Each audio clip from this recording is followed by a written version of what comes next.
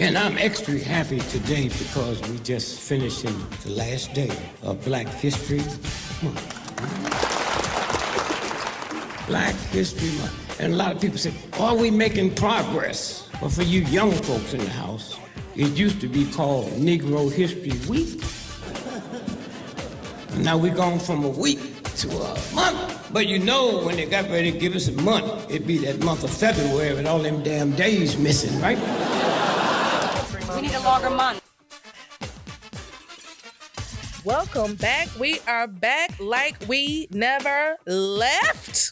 It's 2024, y'all. Welcome back to another season of the Black Jackson Estate podcast.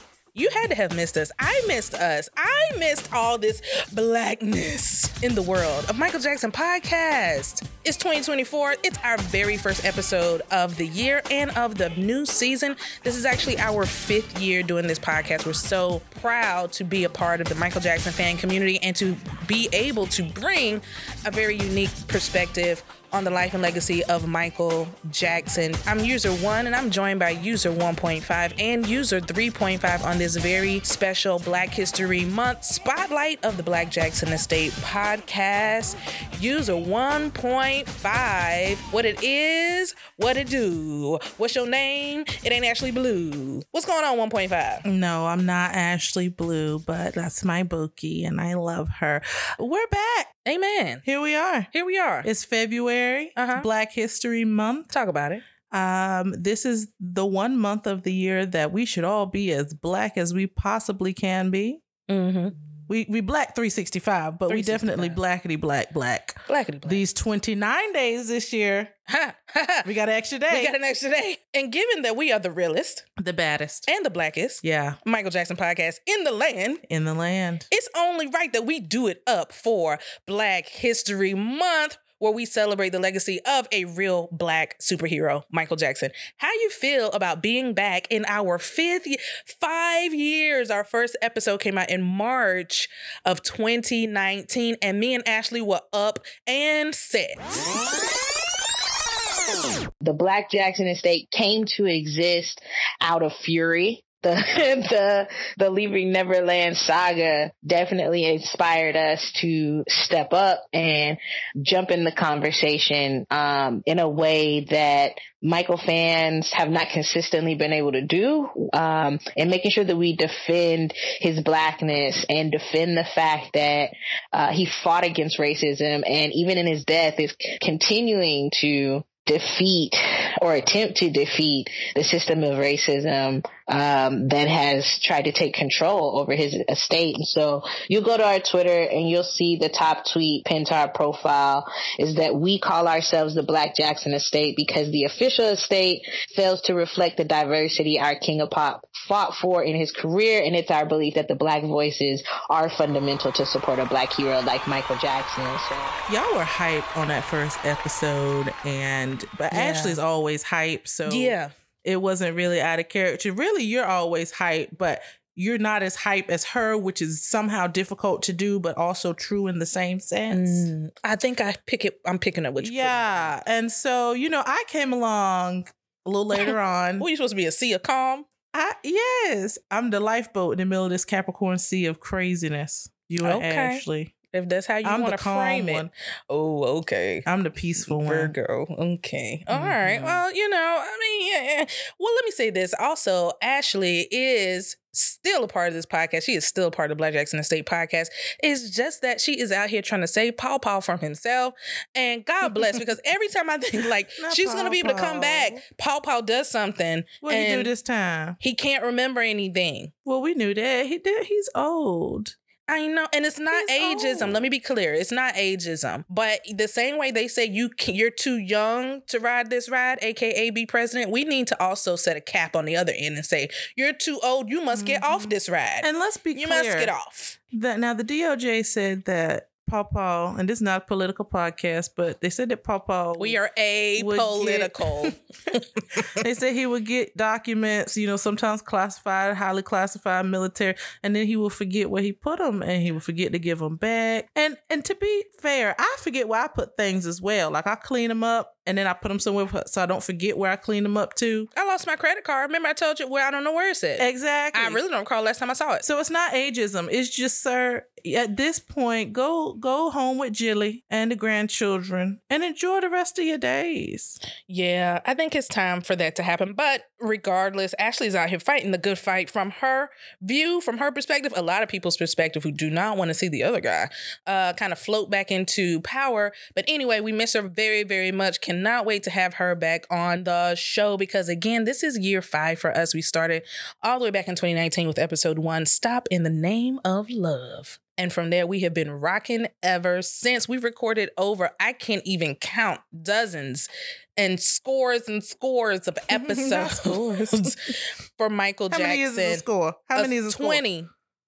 Okay. All right. Listen, don't play me. Okay. And not only that, we've met so many wonderful people, made so many friends who are now family to us along the way, who, when we're in their city, and you can ask people this, we go, hey, what's up? What you doing? You free? Let's hang out. We love the Michael fan community. We certainly love the many people we've met along the way who have become more than just Michael acquaintances, but people we enjoy being with and hanging out with. So shout out to the Michael Jackson fan community.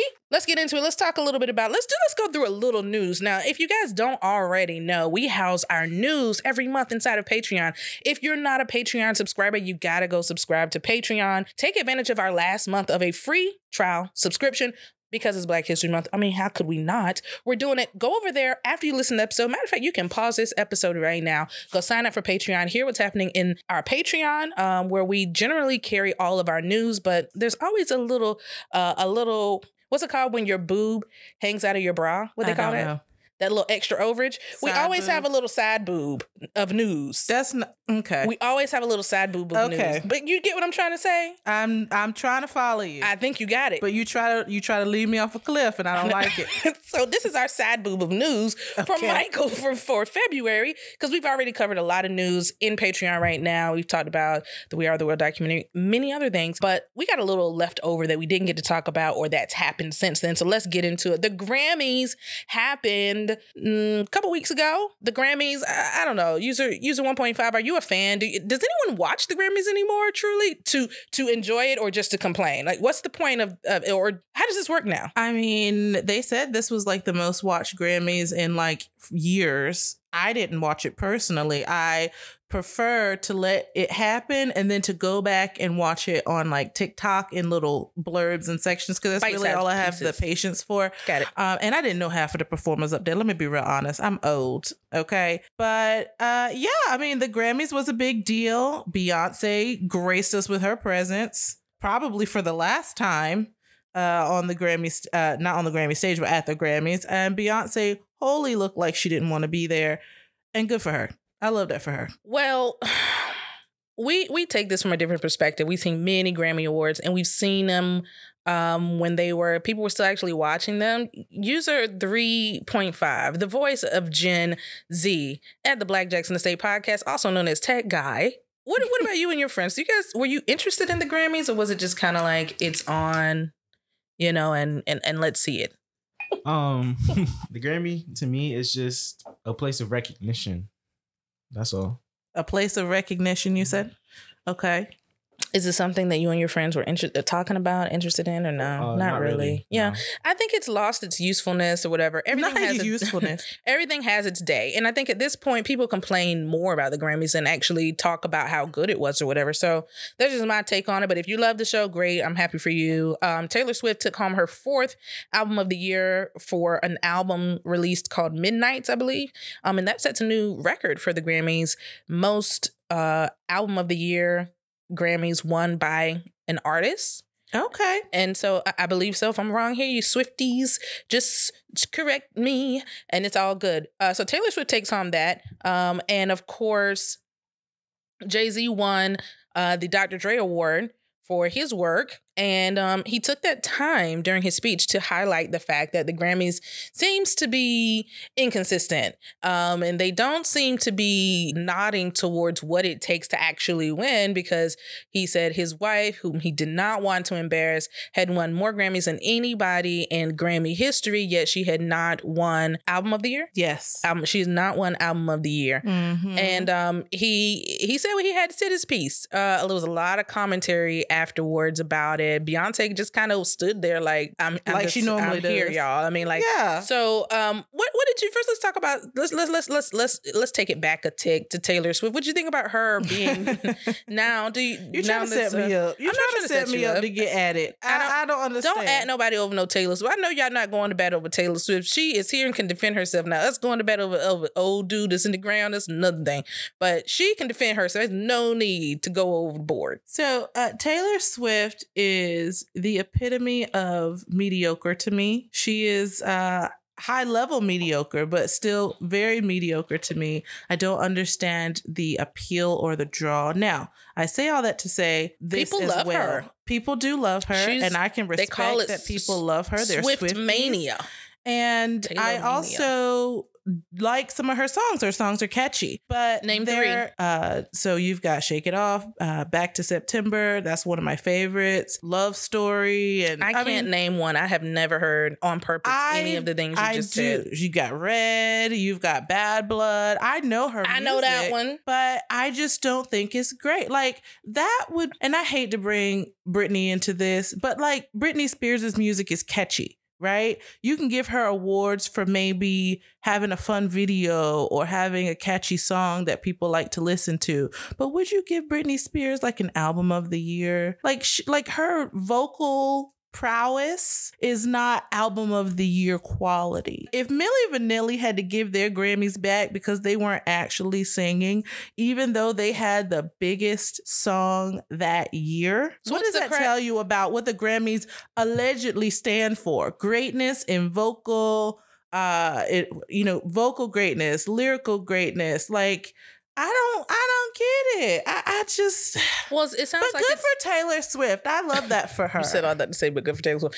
It doesn't sound like the Grammys give the award based off of vocals. No, it's like when you're in high school and you're voting for class president. You vote for the popular ones. I don't really even think it's a high school thing. I think it's very much. I think Beyonce's dad came out the next day and talked about how your record label. It's politics. Yeah, of course. So it feels like, and he said that there weren't enough, even with Beyonce's records, you have to have some of that. And that wasn't there for her. So and I do believe they clearly are doing that for Taylor Swift. Anybody can be like, as long as you're in the music industry, you can apply to be on the Grammy, like the board. Like anybody can be nominated by anybody. But in order to vote, like to be on that recording academy to vote, anybody can, as long as you're in the industry, can be nominated to do that. And then I don't know what their process is from there, but it doesn't have to be record labels, heads. It can be anybody that works in the industry. So, I mean, at the end of the day, these are people, this is an industry awarding itself awards. These are people patting themselves on the back, which we should all do. How about say we do that in my we should all do that, but at the same time, like, yeah, because if I don't do it, who gonna do it? Y'all raggities won't do it, so we gonna have to do everybody it. Everybody in that room has more money than I do. How is that relevant? So we're not. It's relevant because I don't have any. I don't. I'm you saying you ain't got no dog in the fight? I ain't gonna cry for them. Okay. Y'all got money. Y'all got power. Y'all have a presence in the world. People know who you are. And at the end of the day, I think as an artist, and it's like what we do as a podcast, seriously, like at the end of the day, whether 2 people listen or 1,000 people listen, of course we want 1,000 people to listen. But if 2 people enjoy the podcast and enjoy our content, enjoy what we're saying, like that's really what we do it for, to talk about Michael, to uplift him, et cetera, et cetera. So I think as an artist, that should be the same. You should have the same goal. Obviously, you want to win awards. That's validation for all the hard work you put in.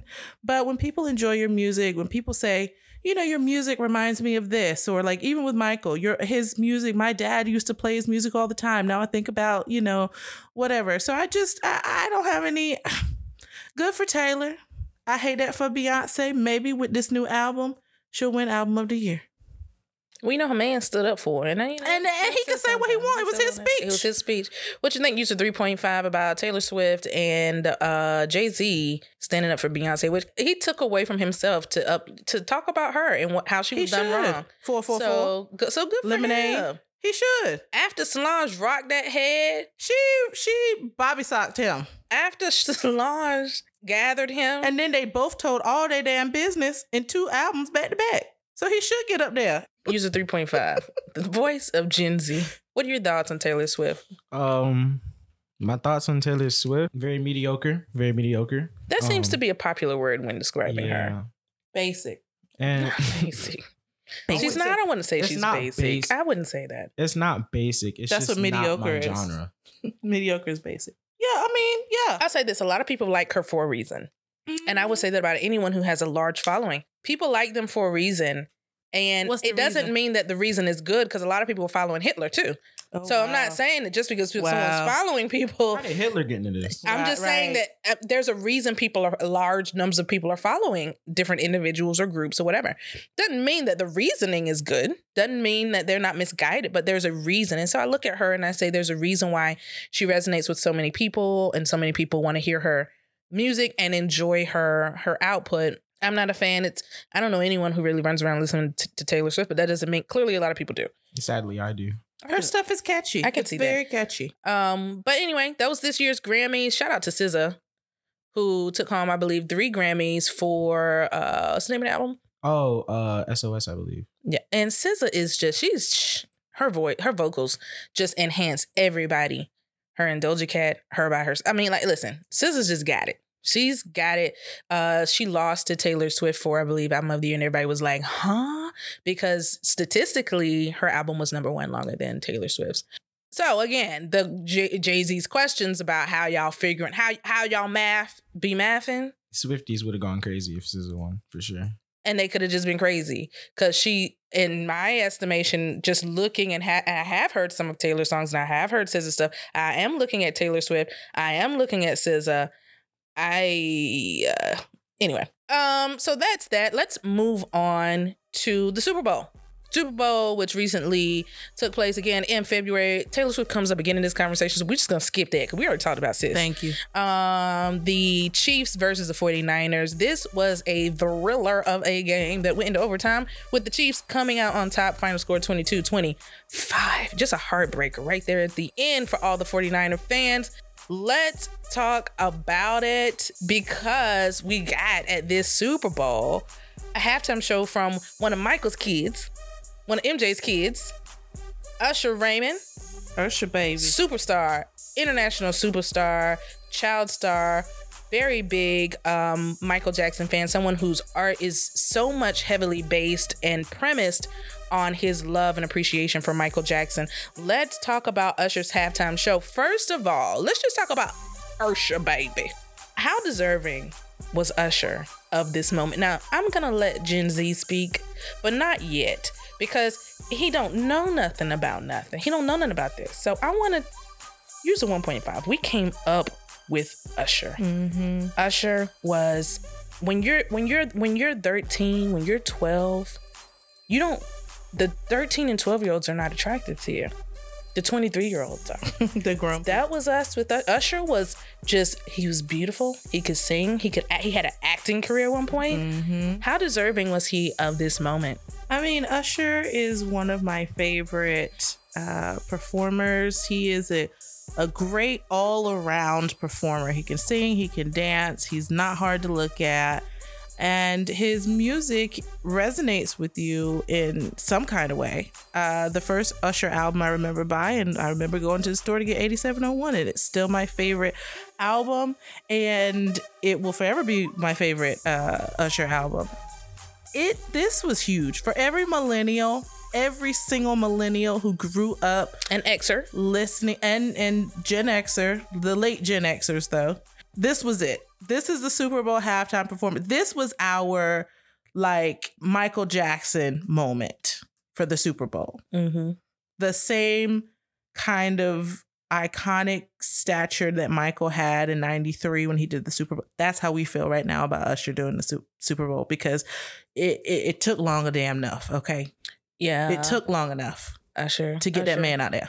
Well, he went through some, the last 10 years had a rough patch for him. Well. So he overcame that rough patch. And here he is. Mm-hmm. Gen Z, what you know about it? What did you think about Usher's performance? I thought Usher's performance was really good. Yeah. Mm-hmm. What was your favorite part? My favorite part was probably when her came out with the guitar. That was nice. She's always gonna kill it. She's fantastic. She always gonna bring you some heat. Fantastic. And she can sing. Mm-hmm. I mean, she came out with the heat. So of course her came out. So did Alicia Keys. So did Jermaine Dupri. So did Lil Jon. So did Ludacris. Alicia Keys came out. will.i.am came out. A-Keys came out with the Body Yachty for everybody. Lots of talk about those vocals that she gave us. But let me tell you what. She did fine. It was fine. Let me tell you the mark of a real performer. She stumbled out the gate. That did not shake her. Yeah. She kept going. She had to finish her assignment. And she course corrected. And she got it together. And all y'all can talk about now is how Swissy need to watch out. Alicia Keys did a fantastic job. I'm not a huge Alicia Keys fan, but she did a great job. I love that she got to do If I Ain't Got You. That's probably my favorite song from her. Yeah, I remember when that album came out. Songs in the Songs in the key? No, Songs in A minor. Songs in A minor. It came out with a companion book of poems. Mm-hmm. I had the book. I had the album. Like that album is, it's probably her best album. Period. If you have not heard that album from Alicia Keys, man, you got to go listen to it. Just go download it. Go add it to your list on Spotify, on Apple Music. Also, we had a lot of Michael Jackson references in this Usher performance. Let's talk a little bit about that because the internet went crazy over how Usher he wasn't hiding it, his moment to truly honor the man who is, in his own words, in his own praise of him, responsible for him being the entertainer he is today. So let's talk about that moment, those moments. Mm-hmm. Okay. User 3.5. Let's talk about your favorite Michael reference, because there are quite a few. What was the part where you were like, that's my nigga? When you were like, yes, yes, yes, we got to give it to Michael right here. What was the part that made you go, yes, I'm so glad Usher's doing this? Probably when he took off one of the gloves and had that glitter on. And probably when he would implement, it was one song, I forgot the name of it already. But when he implemented it when he was on the skates and it transitioned to his song, I thought that was nice. Mm-hmm.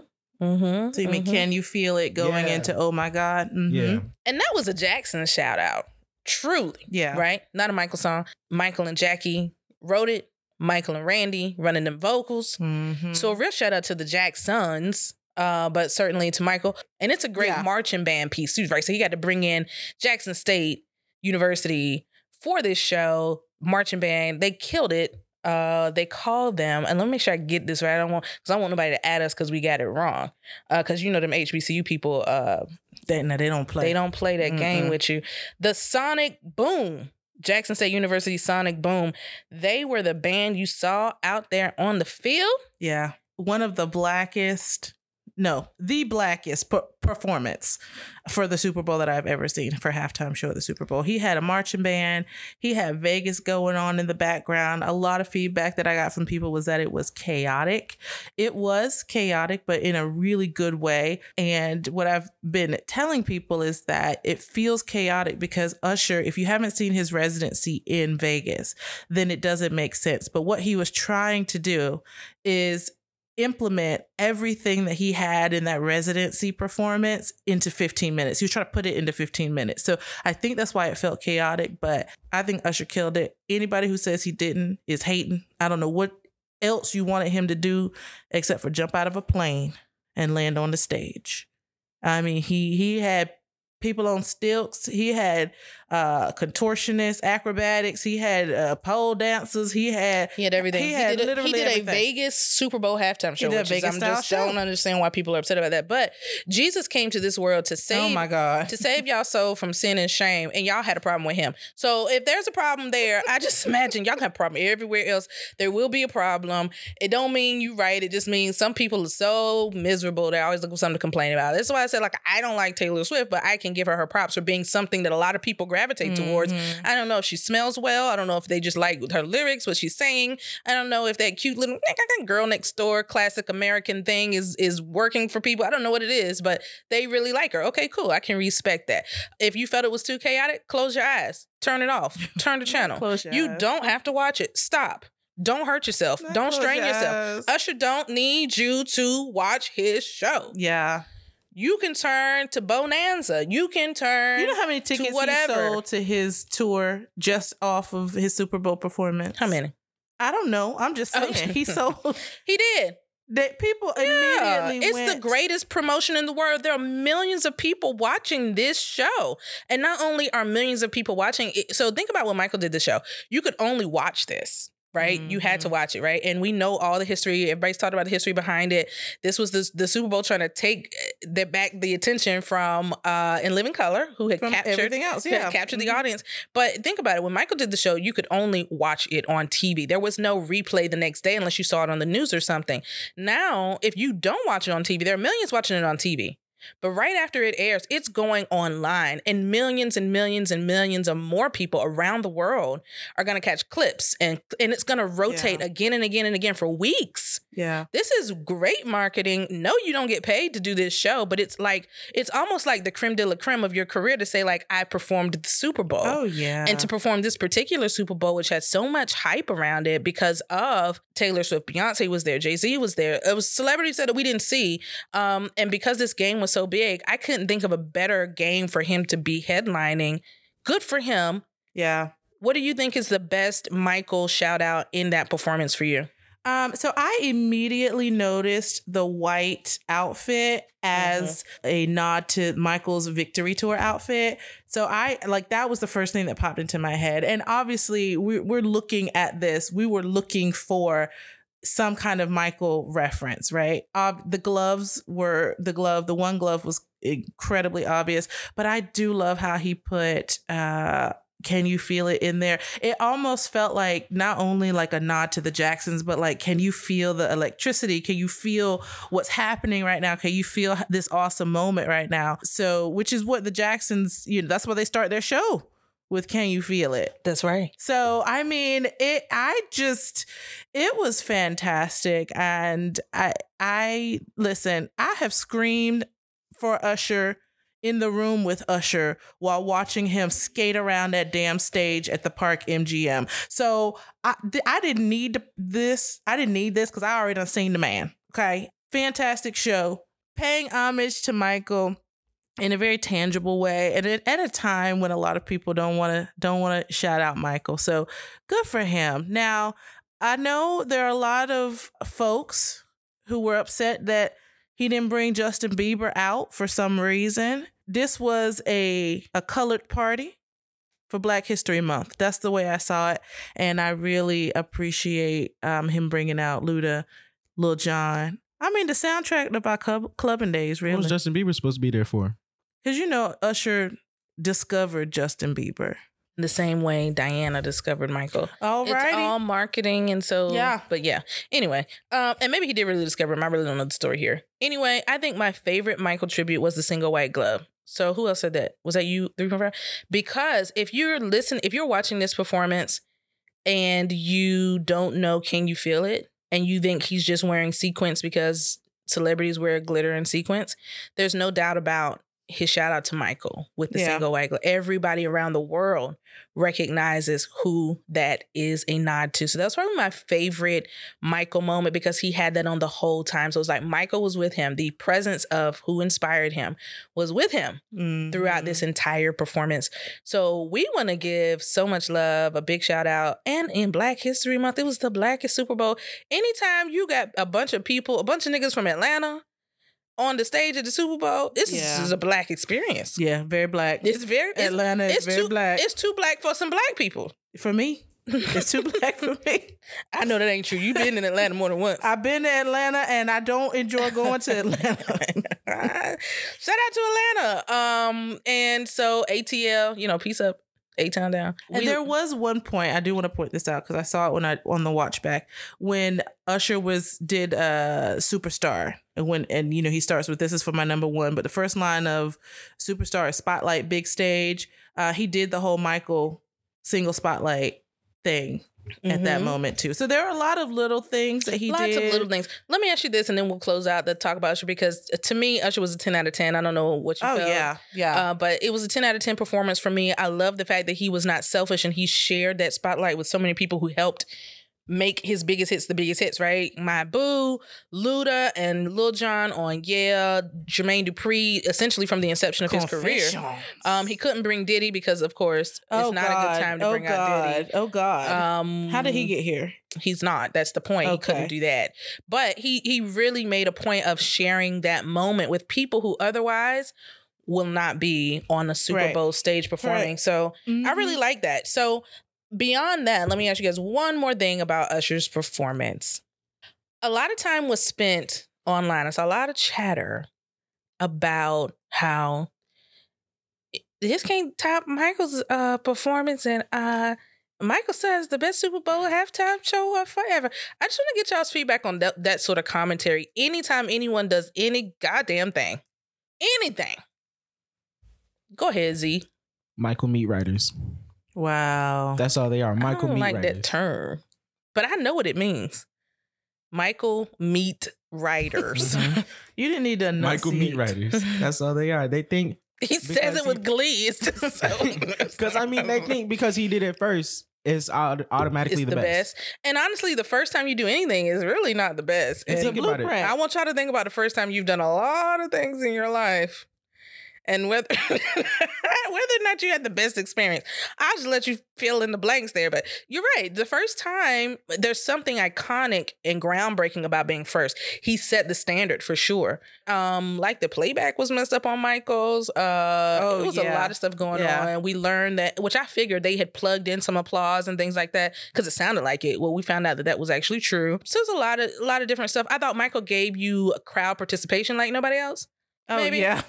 He had everybody in the stadium holding up a sign. So, yeah. And he took the opportunity to truly highlight something he felt was bigger than himself. Yeah. Which was the suffering of children and people in need around the world through Heal the World. So he's always going to have his own little spot to sit on, but ain't no need to bring him up every damn time. I think that's what you're trying to say. Because it's like with The Weeknd, how he broke one of Michael's records, right?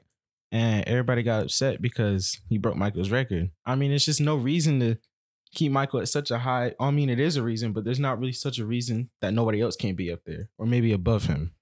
Now, ain't no above. I mean, I don't mean like above. Wrong choice of words. I mean like break his records. Yeah. Who cares what his records? Okay. Do you know how many people should have records but were excluded from records because they were Black? Or because they were women. So all that stuff really is subjective in politics and all this other stuff in between. So who cares about records? There's plenty of people who were not acknowledged via the record books that should have been. Yeah. So I just don't, and I don't get that. It's a weird sort of fan thing. Yeah, that is not all fans, just a group. And you, beloveds, I've said this before, but aren't y'all tired? Y'all fight. Fight or flight. They stay in fight mode. I don't understand about everything. If it didn't need to be brought up. Yes, okay. If you think Michael Jackson had the best Super Bowl halftime performance of all time, I think he did. I love his performance, but this is Usher's moment. You don't have to. You don't have to throw Usher under the bus to lift Michael up because Michael would have enjoyed that performance. Let's be honest. As extra as Michael was on stage, Michael would have loved every bit of all that chaos that Usher had going on in his performance, and his performance told a story. Usher's performance told a story. Mike would have loved that. So y'all stop fighting. Fight for what you need to be fighting for. Like $250K. That's what y'all should be fighting for. And your student loan forgiveness. You know. I'm just saying this. Like, I agree. Like, there's no reason for him to be brought up in everything. And I thought, let people have their shine in their moment. Give people their flowers while they're here. And that's exactly what people were trying to do with Usher. And there's no reason to insert Michael. Michael got his flowers while he was here, above and beyond most. Oh, absolutely. He got his flowers, and he's still getting his flowers. Let's give Usher his moment to shine. There's no reason 30 years in the making. I mean, remember at the top, it was like, this performance is 30 years in the making or whatever. Like, Usher has been working his entire life. He said, thank you, God, and Mama, we made it. And let listen, him have it. Let him. And he had such a human moment, even in that instance, where he said, I know I'm here to perform, but I have to stop. I have to build me a space for 5 seconds for me to acknowledge my mama and my creator. And that's beautiful. And so, Usher deserved all he got. Some of my favorite tweets online, which I retweeted, so you can go to our page if you haven't seen some of these things. One from Chasing Kia is the fact that Beyonce and Usher are 25 plus years in their careers and still leaders in their respective genre and culture is wild. Michael's real babies. That's a fact. That's a fact, Jack. And Beyonce looked good up there with her blowout. She did. She looked wonderful. Another retweet from TJ Jackson. Usher's doing his thing. The ultimate performer and so many other talented artists and dancers sharing the stage with him. Yeah. MC Hammer said Usher halftime was lit. It was. Usher won the Super Bowl, really. He won it. Black Jackson State Podcast said Usher is so deserving, and we still stand by that. Travis Payne, the one and only Mr. Travis Payne, said, happy Super Bowl, #Usher Bowl. And can I mention that he brought back that U chain just for us? He did, because he knew that y'all was for wanted us. to see it. He knew y'all wanted to see it. That was for us. Mm-hmm. If y'all don't know about Usher with the U chain on, then you're too young to be in this conversation anyway. Queer Latifah at the Afrocentric one said it's #Usher having on that one glove from Michael Jackson. So much love was given to Michael, but certainly much love deservedly was concentrated towards Usher and his phenomenal career as an entertainer, as an artist, the soundtrack of our young lives when we thought we knew what love was. Yeah. We still figuring that part out. It started when we were younger. But Usher gave us so many hits, so many things. Hit after hit. So many things to look back on and remember your youth and remember where you were and who you were with and the people you love. Shout out to Tiffany Simone and all the people that, you was in the club with. Oh my goodness. Yeah. That's a whole nother conversation. That crunk music. Woo. These kids don't even know about crunk music no more. Love in the Club, when that came on, first of all, DJ was about ready to go home at that point, but he put that on for y'all. Okay. So you can go ahead and figure out what this last dance going to look like for you. Anyway, wonderful halftime show from Usher. We couldn't have asked for a better performance. I loved it. Let's move on to some Michael news. We're going to wrap this thing up. We have talked a lot about the casting announcements that have been recently made, and we talked about them inside of our Patreon. So, of course, you have got to go over there to get our full throttle, to get our full analysis of the important casting decisions. We're going to take the unimportant casting decisions and talk about them here. Not unimportant. That's not true. Everybody is essential to the story. Top Gun Maverick star Miles Teller, which I did see Top Gun Maverick. I was coming back from a conference and I put it on and I fell asleep. This was really boring. This is a remake or like a continuation of the 1986. The original Top Gun, which I had never seen, but I knew that what's his face was in it. Tom Cruise. Anyway, that's a generational movie. I think. I think you had to be an 80s. You had to be born into like the 70s or 60s to appreciate Top Gun in 86. I didn't get it. But anyway, Top Gun Maverick star Miles Teller has closed his deal to join the biopic, and he's going to be playing the role of the attorney and thief. Of whom? I think I added a word. Of whom? The attorney. John Michael's attorney. I added I heard that. I read into it, but it's not what it says here. I'm sure John didn't put that out there in this. John did not. Okay, but he clearly is putting out this idea of he shepherded Michael's career. And I think these are his words. I think he had a list of words. He said, when you write your article, here's some suggested words and phrases from me. Shepherded. I'm a shepherd. When my sheep hear my call, they come running to me. You need to move on past this. So anyway, so we've got that news coming out. I think a lot of the chatter in the fan community was that, John, why is it so important to announce your casting before many other important biopic? He said he's Michael Jackson now. Mm-hmm. Remember, John is Michael Jackson now. So first of all, John is Michael Jackson now.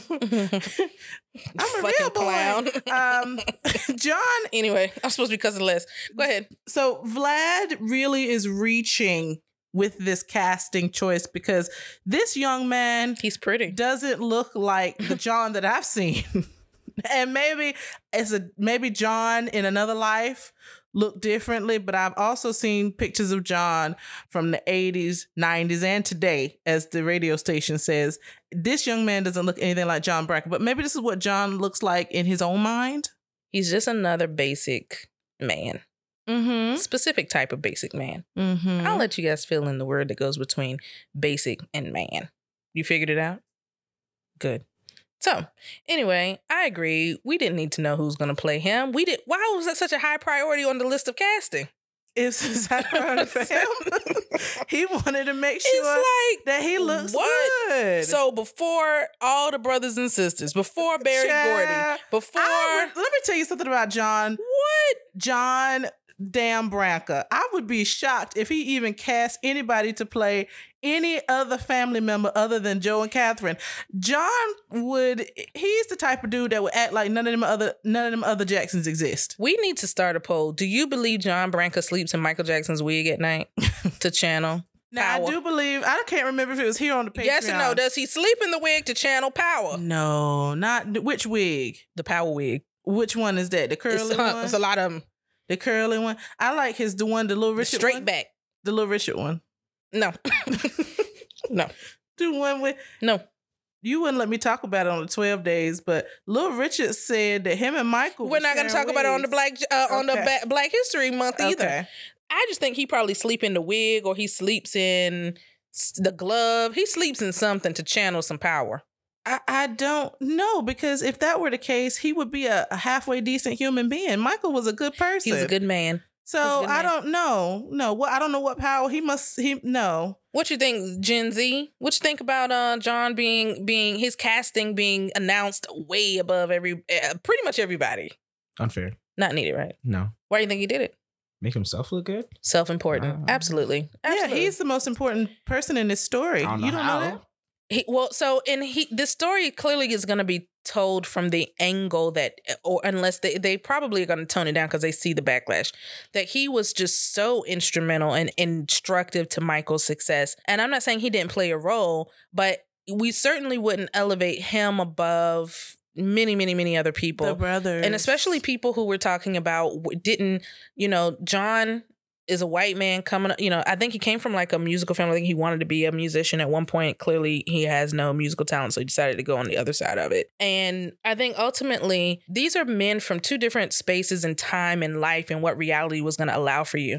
What Michael achieved in his life is far above and beyond, more than impressive than what John achieved, because that is literally the road laid out for someone in his shoes, a cis white male in his time frame, going from wherever he went from to being an attorney is not a hard road to hoe, as my grandma would say. It's not a hard road to hoe. Okay. But going from Gary, Indiana, as a poor Black people coming up in the 50s inside of American racism and American terrorism of Black people, to rise above that with not all the bells and whistles, having to really scrap your way to the top, that's an impressive story. So the fact that John wants to insert his story inside of this story, So this is my question, and let me just say, so we've already talked about this in Patreon, but Nia Long as Catherine, I love it, and the young man Coleman Domingo, who's playing Joe Jackson, I love it. Obviously, we've got Jafar as adult Michael, and then that young man as young Michael. So, I love the casting so far. I don't really care who plays John, to be really honest. It's irrelevant in my life. But I wonder if in this movie we are going to address the issues that Michael had with Sony, because that was a huge part of the end of his career, making sure that he removed himself from Sony got the rights to his music from Sony. He wouldn't sell it back to Sony. Now, obviously, we know John has just sold half of Michael's catalog back to Sony. But I wonder if John even is going to touch that in this biopic. No. No. Shout out to Karen Faye, who the fan community has a love-hate relationship with, and that cosmetologists also have a love-hate relationship with. That's because Karen know good and damn well the way she did Michael's makeup and wigs sometimes just won't right. Remember that time he had them bangs? With the straight across bangs? No, I don't. I'm going to find a picture. Don't worry about it. You keep talking. I'm going to find a picture. I'm just saying this about Karen Faye. She has been sounding the alarm since 2009 about the injustices committed towards Michael Jackson. And she continues to do so even in the presence of this biopic, which she has no faith in. I don't think a lot of fans have faith in, but there's a difference between saying I have a lot of faith and being excited about something, even if you feel the excitement is like, damn, I hate this with these people. These bangs. That's not good. You're right. I don't know if she's in charge of that. Send her a message. He has lashes on. Say all that to say we got some more casting as that continues to roll out. You guys got to go join our Patreon and see what we have to say in there. Probably where we'll house a lot of this. We just don't have enough time on our monthly episodes to cover everything, so we drop a lot of that stuff inside of Patreon. Also, we could speak much more freely. Clearly, we still drop F-bombs here, and supposed to not do that, but we'll get better. Let's get into it. It's Black History Month, and we want to dedicate this episode very earnestly and honestly from the depths of our heart. It is dedicated to our ancestors. Everyone who came before us paved a way for us as Black Americans, whether they are big or small. We're not just talking about Martin Luther King and Rosa Parks and Shirley Chisholm and Adam Clayton Powell Jr. and whomever else came before us that is on a big stage. We're talking about our grandmother, Ruth Nettie Rankins Watford. And we're talking about all the people that without their perseverance, their sacrifice, and their endurance in the face of unimaginable struggle, challenge, terrorism in this country, we could not be here today. We dedicate this episode to all the ancestors, ours, yours, ours collectively, and we most certainly dedicate this Black History Month episode to the incomparable legacy of the one and only Michael Jackson, who is truly a Black American and international superhero. We also want to give a big shout out. If you are not following Michael Jackson content creators who are Black, you should be doing it. You should be doing it. If you don't know who they are, shame on you, but we're here to help you. Check out the show notes. We've got some content creators that you have to follow. You need to follow. You must follow. Of course, if you're listening here, you're already following the Black Jackson Estate podcast. Hopefully you're on your way to join our Patreon, but there are some other folks whose perspective, opinions, and content you have got to get with. We're happy to call them friends. Happy to call them fellow Michael Jackson fam community. And certainly it's Black History 365. Let's show some love to the content creators that come straight from the community that Michael was rooted in and a part of. Black Michael Jackson content creators. All right, user 1.5, user 3.5. Let's get into it. I hope you guys are excited. We have a really fun episode today. Something I don't think has really been covered in the Michael space, which gives us an opportunity to step right in and talk about it. What we talking about? We talking about Michael Jackson, gospel music, the influence of gospel music on Michael Jackson and his art, and those artists that he learned from that are rooted in that tradition. Can I get an amen? Amen. Amen. Because listen, we all grew up in the Black church, the Southern Black church, right? A very deep and very rich tradition of Black spirituality and music, and how that music and spirituality stretched across from Black America in the South and in the Midwest and in the North, all the way to a little boy in Gary, Indiana, and how he envelops that and brings it to the world stage in pop music. I want to get you guys' just your initial reaction to the idea of talking about Michael Jackson and gospel music and gospel artists. Is it a match or is it a mismatch? What is it? Y'all talk to me about it. Honestly, Michael Jackson and gospel music, I'd say it's a match. It just, already knowing some stuff about Michael Jackson, he's cursed here and there, but, I feel like if he were to, focused on gospel music, it would be a hit because he has the voice for it. He would have killed it. Oh, and you know how y'all like to run and jump around? That praise break would have been crazy. You know how y'all like to jump around. Michael would have killed that praise break. 1, 2, 3, and he would have killed that. Okay, Absolutely. I agree with you. He would have fit right in that. User 1.5, what you think? Michael Jackson, gospel music. Yeah. Is it a fit or is it a mismatch? What you got? No, of course it's a fit. I mean, we talked about last year's Black History episode, we talked about Michael's dance influences. We also talked about Michael's musical influences the year before that. And a lot of those artists were reared in the Black Southern church, and they have gospel roots. So we're talking about Mavis Staples, we're talking about James Brown, we're talking about Jackie Wilson, we're talking about so many people who Michael drew influence from. We're talking about Sam and Dave. We're talking about people who continued in this rich gospel tradition in their own music, in their secular music, and Michael drew from them. So of course, Michael and gospel music go hand in hand because that is the sound that he loved, and that is the sound that he based his sound off of. It's the sound of Black America, if you really want to be honest. Really is. Black American music and all music forms that come out of that are based as a primary base in gospel and spirituality. In the church somewhere. Inside of Black spirituality, which encompasses the tradition of Christianity, and a lot of those things. So this makes perfect sense. I mean, even Elvis Presley got his sound from Black America and Black church. He said that very clearly. And then Bill Clinton said he grew up in a Black church. I mean, he was in Arkansas. I'm sure he did. Listen. So it's all around. It's a base of Michael's music. We hear it come up in so many different iterations and instances. And a lot of times people don't know he's sneaking in. We talked about this with Chris Lacey. Shout out to Chris Lacey. That's our homie. We talked about this with him. Michael weaving in those African and Black traditional roots of gospel music. It's all throughout his music. So we want to pay homage to a lot of those artists, a lot of those sounds, and what is really the foundation of Black America in a lot of ways, gospel music. So let's talk a little bit about it. User 1.5, I want you to give the folks, if you had to sum it up, because everybody on this podcast grew up in the Black church. It's such a unique experience. And it's one you can't duplicate anywhere, but it's one that if you had it, you can identify with someone who had it thousands of miles away, because there's so many things that tie us together in this rich tradition of Black gospel. Give us a little bit for the folks who are not familiar with, and the folks who are international, etc.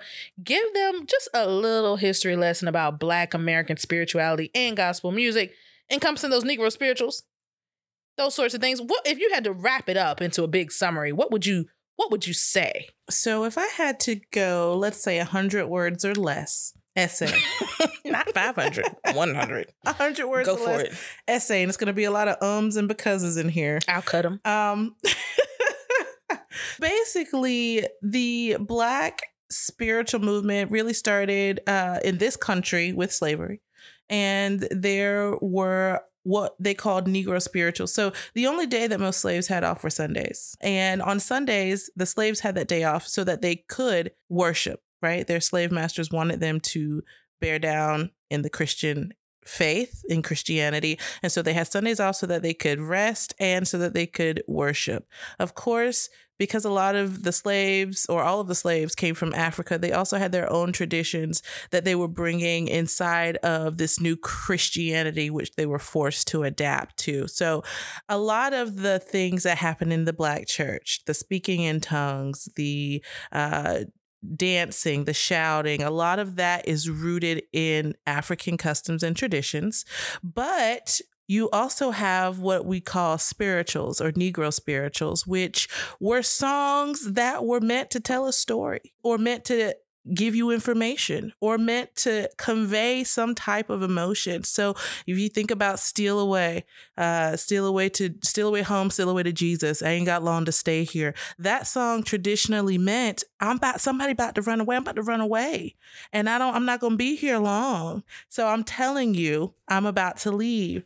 That's where gospel music comes from. This kind of folksy, bluesy, almost sad existence. They was fighting for their life, and we're laughing because it's painful. So this is a mechanism of pain. We're laughing in that sense, and I say that to say, because you brought up something which I had down here but I didn't say to you, which was the runaway songs, the slave songs. So a lot of that was masked in gospel music that their masters would recognize as hymns, but that for them was sending a message about what someone was about to do, which was maybe to leave a plantation, to run away, that there was going to be, like you said, I haven't got long to stay here.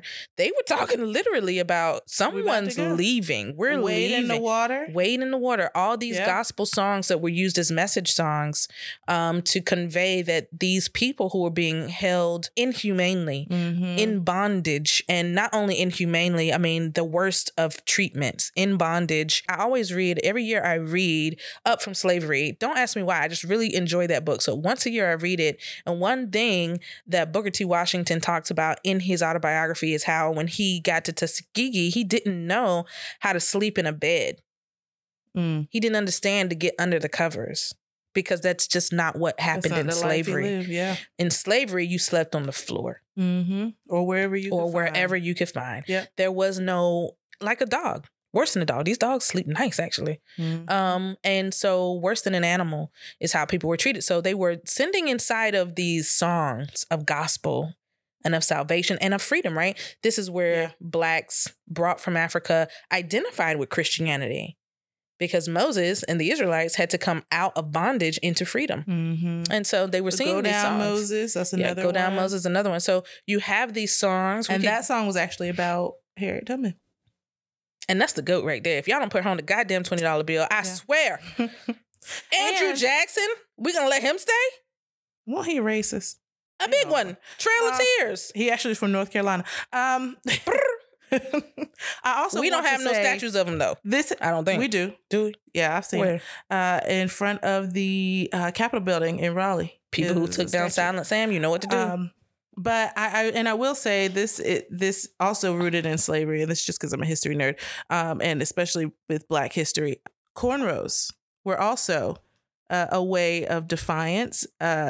Cornrows were actually a map to tell people how to get to freedom. So people would cornrow somebody's hair, and it would literally be roads, or this cornrow might mean it's a river there, or this cornrow might mean there's a house there. And the cornrows were actually maps to freedom. That's amazing. And I'll tell you why, because I read this book a long time ago, and if I get some stuff wrong and someone's read it, y'all just tell me. It's called A Hair Story, and it talks about how hair was had such importance in Africa. So when they brought the Europeans knew this. So when they brought a lot of those Africans from these places, they would shave their head to take away this another identifying characteristic, right? Shave your head down, because hair would tell you a lot of things about people. So that makes sense that they then were remembering that in your hair, quite literally, we can have a message that someone will understand. Use the 3.5. I'm going to bring you in here as the voice of Gen Z on this podcast. What you know about it? Is this all education for you? What you know about Black history, gospel music, how those songs were used by so many enslaved people to signal a map and a sound of freedom in defiance of the bondage in which they were faced? Answer to the first question, I'm mostly just sitting back and listening to this, and a lot of it is new to me, especially about the cornrows. I didn't know anything about that. I thought that was just a style that we picked up. It is now, but originally, everything comes from somewhere. You always got to remember that. Yeah. Everything has an origin. So that's really good, because listen, you're going to continue to learn, and as you have to continue to be a student of yourself. You are not just in this world, just floating about. Continue to be a student of yourself, a student of Black history. It's really important. Let's move on. So since you don't have much to say, mute yourself. and learn. Not mute yourself. All right, so we talk about Black spirituals. Yeah. Okay. Slave songs. We talk about call and response. We talk about so many African traditions that were brought and retained by the slaves and then incorporated into Christianity. You hear it come out in the music. Michael Jackson does a lot of call and response. You remember Bad in there? Is a big one. Bad. We did call and response. They were huge for call and response. Big. Okay, so we see all this stuff. We're going to come back to it, because if y'all have never heard this information before, hope you're taking notes. Hope you're getting baptized and saved today, because we're going to fill you with the Holy Ghost on how Michael Jackson has incorporated the gospel tradition into his music. Yeah. Let's talk about growing up in the Black gospel tradition. What does that look like? Because what it looks like today looks honestly a whole lot like what it looked like 60 or 70 years ago. So let's talk about it, and let's talk about the performative nature of Black gospel. Usually 1.5. if the folks have never been to a black church and they were walking right in, let's say you were Paw walking into Ebenezer out Y'all in got that man Atlanta, in that pulpit looking where they were lost. singing, I don't remember what they were singing, but he was lost and confused. If this was someone's first experience in a black gospel church, tell them about the performative nature that they're likely to see here, being filled with the Holy Ghost and everything in between. Yeah, I mean, listen, the best way I can describe the black church is literally, it's like going to a concert and a acrobatic show. Like it's really, if you've never been, you don't understand. The freedom that people feel inside of the black church to literally say what you want, raise your hand and say thank you, stand up and, like there are very few things that are off limit inside of the black church. The choir, the praise team, anybody that's singing 100% expects audience participation. Okay, this is not a show. This is something that we're all participating in together. And you really are, I mean, it really is an experience. And what I will say too about gospel music is that, coming up from the spirituals and the hymns of traditional churches, then, from slavery, you come up from there to like country music and folk music, which is traditionally Black music. And then you come up to like blues and R&B and jazz. And then by the time you get to modern day gospel music, it really is a mixture of all of those genres of music. So you have gospel that pulls at your heartstrings and makes you cry. And then you have gospel that makes you want to get up and dance. And then you have gospel that makes you think and makes you reflect on who you are and who you want to be. It really is just a huge ball of all of these styles that have all been at one point were predominantly in the Black community, because we have to remember, after slavery, people of color in this country were still living in impoverished conditions in their own communities where they probably didn't see somebody who didn't look like them until they went to work. So within those communities, there were certain things that were unique to our community, which is why we say we have Black culture, because there are still things that you would hear only in Black culture. There are things you would only see in a Black church. The music is uniquely one of those. I couldn't agree more. And like you said, there's so much here. And now let's take it back to African tradition and also slavery. So there's a cathartic element to being able to express yourself in the most expressive way when otherwise you are reduced to the most docile of individual, of humanity, of literally below humanity. Slavery was not just forced labor. It was rape.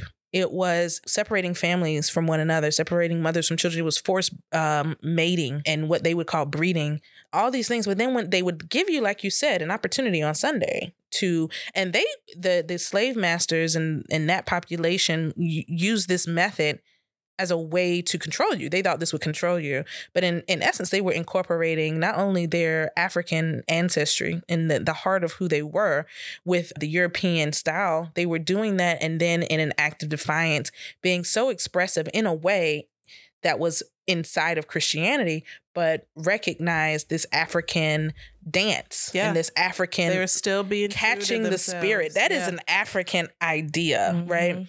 Of enveloping those things. So, and you see that in the African dances now. You can see that like when they go to those like really far kind of remote African tribes and they're like dancing, and like you still see that kind of expressive dance where you use your entire body to express something through dance. And it's just really incredible that they remembered that they, even when the people who were holding them in bondage wanted to beat their culture out of them, to beat your soul out of you, they were like, no, this is who I am, and this is who we are, and this is what we're inside of our church. This is what we're going to do. And also, we're going to honor our ancestors in this way. I thought what was really interesting also is inside of this space, you have, think about Michael Jackson at the Grammys in '88. And when he was mad at y'all, y'all didn't give him no Grammys. He was Beyonce that year. Yeah, he was Beyonce. His Beyonce year.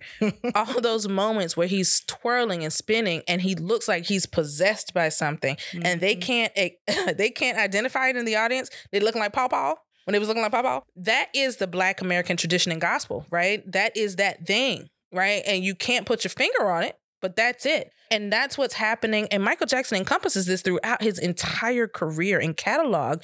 You hear it and you see it come up where he is in the spirit. Hallelujah. Praise God. Thank you, Jesus. Period. Okay. And that's a lot for a Jehovah's Witness. That's a lot. But you know why? Because of what we're about to talk about next, which is that where his roots come from. His mom in her memoir talks about how she grew up singing in her local Baptist church. She wanted to be a country western music singer, but she grew up singing because Black people invented country music as well. Absolutely. And rock and roll. And so she grew up in her local church, her local Baptist church. Hallelujah, praise God. Thank you, Jesus. Singing in her local Baptist choir. So what was she singing with her kids around the house? Country western music, Negro spirituals, things she sung in church. These things are getting in the soul of her children at a very early age. And this is also something that is very common in the Black tradition in America. It happened for us. We sung in church. We know what that's like. We know what it's like to the seriousness of that. Understanding your spirituality and grabbing onto it, which is why it's not so shocking that Michael Jackson was such a spiritual person, because he comes from a tradition where Black people were very much so leaning into spirituality for a sense of freedom, sense of self, and self-respect and awareness. Yeah. And this is a history. We're going into a history lesson now, and we'll get back to Michael in a second. But you have to remember, for people who were in bondage, the only freedom that they knew that they would ever have was in death. And in death, you wanted to go to heaven. You wanted, because then you would see all the loved ones you were separated from. Then you would have peace. Then you would have rest, because they didn't have rest on this side. And so Christianity and religion became a central part of the slaves, because that's what they were striving for. And it's so sad to say that in death, there was the only peace you were going to have in life, and the only freedom that some of those people were going to have ever. What's Miss Seeley saying, Color Purple? Nothing but death can keep me from. Oh no, till you do right by me. Everything you think. When she was talking to Sophia, when she said, "You told Hoppo to be me," and she said, "This life just sometimes heaven lasts for always." I mean, think about The Imitation of Life. What's the real lyric? I don't know. What's the real line? Yeah, heaven. Y'all gotta. Heaven lasts. She said, "Heaven lasts always," or something to that effect. I love Whoopi Goldberg. The Imitation of Life, which is one of my favorite movies ever. The 1959 version of The Imitation of Life. Miss Annie, who was working for that white lady, who was working for Lana Turner's character, she worked hard all her life to save up for an extravagant funeral. That's all she wanted, was her white horses to carry her, and all of that is a holdover from slavery, because she was just like, I just want these grand horses and I want to go out in grand style. Like, ma'am, you're dead. You're not going to get to see any of this. But she knew that her home going needed to be the biggest day. She said, the day we are born and the day we die, the two greatest days of our life. This was the moment of dignity for so many slaves, which is why you see this. And this is jumping off the cart. We're off topic now. So many slaves, and not just slaves, Black people, because white people wouldn't handle our bodies. So you die, they didn't want your money because they didn't want to handle your body.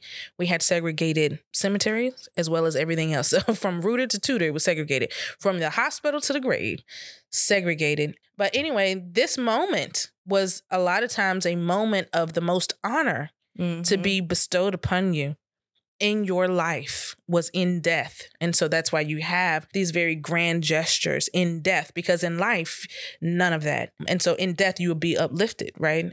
In this moment, which is why Black funeral homes, Black undertakers are so revered in our community in part of that. Anyway, that's beyond the point. That's not the point of this conversation. If y'all want to learn more about Black history, join the Black Jackson State Podcast, Black History. The Black History Roundtable. The Black History Roundtable. Because we're real students of it and we love Black history. This is very true. And you know where we learned our Black history? What is that? In the church. In Black church. I was gonna add that too. Like so much Black history is learned in the Black church. Yep. And that's true for us. User 3.5 recently got a very high praise from one of his teachers who said he knew so much about Black history. And where did he learn it? He learns it at home in the church. Because Black people know you cannot wait for someone else to teach. And all cultures really know this. If you wait for someone else to teach your history, you waiting for them to teach it wrong. Mm-hmm. You better teach it. Tell your story the way you remember it and not let somebody tell it the way they remember it. Because if you let them tell it, it's going to be distorted. And Michael fans should really definitely know that reality. That's our Black History Fact 365. Here we go back to Michael Jackson and his gospel direct influence. Again, what we were talking about is where he got his influences from in gospel, his mother for sure. But Michael Jackson is of the Motown family. Mm-hmm. And everybody in Motown went to church, baby. So what did he get? We got James Brown's not in Motown, but let's just throw him in there. It don't even matter because James Brown is so influential. We're going to throw him in everything. We could talk about Michael Jackson Kool-Aid and we got to talk about James Brown in a red suit representing the Kool-Aid brand. So anyway, James Brown, we got Marvin Gaye, Eddie Kendricks, Paul Williams, Jackie Wilson, Gladys Knight, Mavis Staples. So many Motown artists grew up and came up because that's where Black people learned to sing. That's where, in the church. And they really made you pick back in the day because you was a demon if you didn't sing gospel. They was really an all or nothing game here for Black folks. You was either out in the streets hoeing, singing that secular music. You was for Christ or you was for the streets? Or for now. Oh, you was for the streets. Yeah. So they really made you pick. But a lot of people who decided they was going to be for the streets came out of Black gospel. I'm trying to think, did Frankie Lyman come out of the church as well? Frankie Lyman, I'm not sure, but I mean, off the top, I can think like Sam Cooke, so many, Aretha Franklin. I mean, they were at Motown, but yeah, I mean, all these people that influenced Michael. Yeah.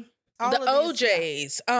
These are folks in the church, okay? And they brought that church sound, which is so unique. You know it when you hear it, baby. It's all over Michael's music, and you know it when you hear it if you're from it or you know something about it, okay? One of two ways you're going to know it when you hear it. You know it because you're from it, or you know it because you know something about it. Mm-hmm. One of the two. So Michael goes to Motown. All these artists, we and I, that ain't nothing but a gospel run. You know you make me wanna shout. I feel like we sang that in church, not knowing it was not a gospel song. Y'all was tuning up to shout.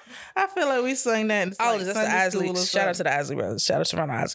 All these gospel influences on Michael's sound. Let's talk about the biggest one, of course. We always talk about James Brown and Black History Month because we can't talk enough about James Brown and his influence on Michael Jackson. James Brown comes out of the church, right? Comes out of the jailhouse, baby, into the church house. His famous flames. And with his famous flames, but what he learns in the church influences his entire performance on that stage. Absolutely. And who is influenced by James Brown? Michael Jackson. So the church is a direct line. Gospel music from James Brown to Michael Jackson. Use of 3.5. Can you feel when you see a James Brown performance, when you see a Michael Jackson performance, can you see the church inside of those performances from those artists? I would like to say I can. Yeah. In what ways do you think you can see it? I feel like the way they sing and the way they dance. Because even though their dances are like similar but different, because Michael took a lot of James Brown dances and made it kind of his own. And I feel like some of those you would see in a Black church. Mm-hmm. Maybe, like the sporadicness, just doing whatever. So Michael, there's something about, in the reality is that there is a level of freedom inside of this Black gospel tradition. And you see that in James Brown, you see that in Michael Jackson, where they're doing something so off. It's clearly not scripted. It's just coming out of you. Hallelujah, praise God. Thank you, Jesus. Yeah. You use your entire body to worship. You use your whole body, right? They say if you can't, what was the thing they used to say? If you can't clap your hands and stomp your feet. If you can't stop your feet, then wave your hand. You use your hallelujah, whole praise body, God. No matter thank you, Jesus. Who you are. So yeah, and Michael was feeling the music, and 99% of the Black church is based on feeling. 90% going all off of emotion. But again, Michael's hearing this, his ingesting this, not just from the Motown sound, but also from his mother, also from the people around him, his community. Michael Jackson is such an integral, not only his literal DNA, but he grew up in this space, right? Where he's ingesting all these different things, and it's influencing his sound. It's influencing how he moves. It's influencing the dance. Them feet ain't just moving to move. Y'all go, how he do that? That's some church stuff. I seen it. I seen people moonwalk in church. Don't know how they got there. Who was it? You seen them on YouTube and whatnot. Tell me who it was. You know who it was? So again, Michael Jackson, he's very incorporated into this Black gospel tradition. Let's talk a little bit about the songs that Michael gave us that clearly identified him as a Black gospel artist. Okay. I want to start. You want to, first of all, name all the songs. Keep the Faith. Who can name all the songs? Man in the Mirror. Bam. And Keep the Faith. Okay. For sure. All right. And Keep the Faith is one of my favorites. All right. Will You Be There?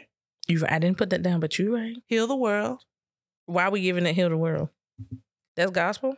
Yeah. For you ever me. I feel like there's a choir. The children choir. There was a choir in Sister Act 2, and they lost to Lauryn Hill's choir. So just because you're a choir doesn't mean you're gospel, is what I'm trying to make. Okay. Okay, because that was a gospel choir versus a non-gospel choir. And y'all remember the scene. Let me see here. So I think we should scratch that one. I think that's all I got. I had Cry. Not Robert Kelly song. Because Andre Kelly song.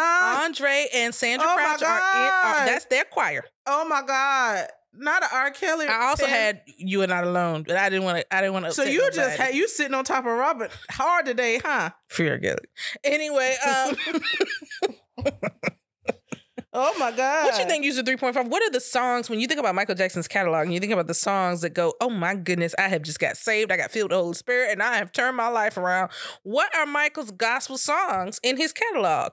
To me, the top two that come to my mind is Keep the Faith, obviously. Mm-hmm. And I have to say Heal the World. It's just again, I mean, I know, but it comes to my mind. Want y'all to say, like, just because there's a choir doesn't mean it's gospel. Heal the world, make it a better place. It's very uplifting, very positive. But it doesn't mean it's gospel. For me. And he said, turn the plows into the swords into plowshares. He's referencing the Bible. That doesn't make it gospel. It's a gospel song. It makes it Christian, like Hillsong. Oh my God.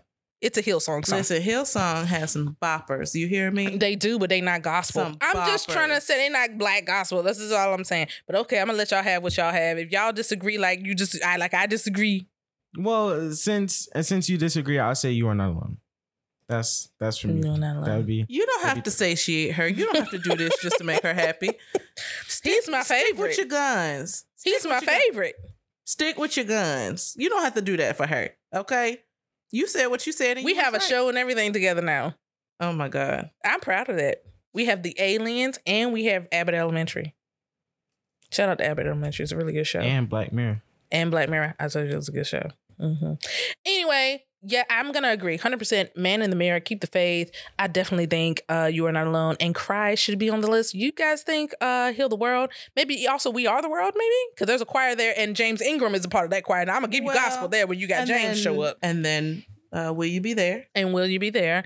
He had that Germanic thing in the front. That we really want to go Black gospel with that one? What, the sample of the German thing?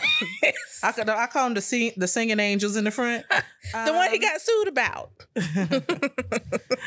You know, that's what we're going with? We know dun dun dun dun dun. That's a gospel song. Dun dun dun dun. Who's Michael's favorite gospel choir?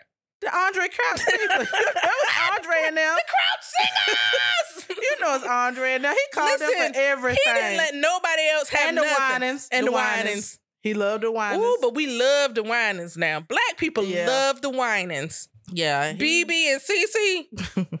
That's the ones you know. But everybody loves the Winans. And Marvin and them. But BB and CC is the ones. Everybody loved the Winans. Yeah, he loved the Winans. If you didn't think you loved the Lord, you haven't heard the Winans. Wasn't it the Winans? Hallelujah, praise God. Thank you, Jesus. The Winans were singing behind Michael in the 1988 Grammys performance, right?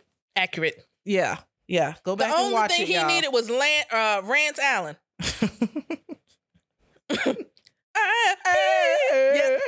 He would have gave Michael some he moments. Okay. You understand what I'm saying?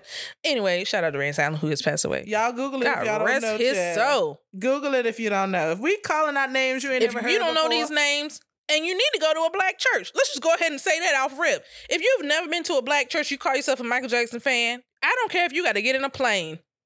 You better go see TD Jakes. Oh my God. No. Why not? Mm-mm. I won't stand for it. I won't stand for it.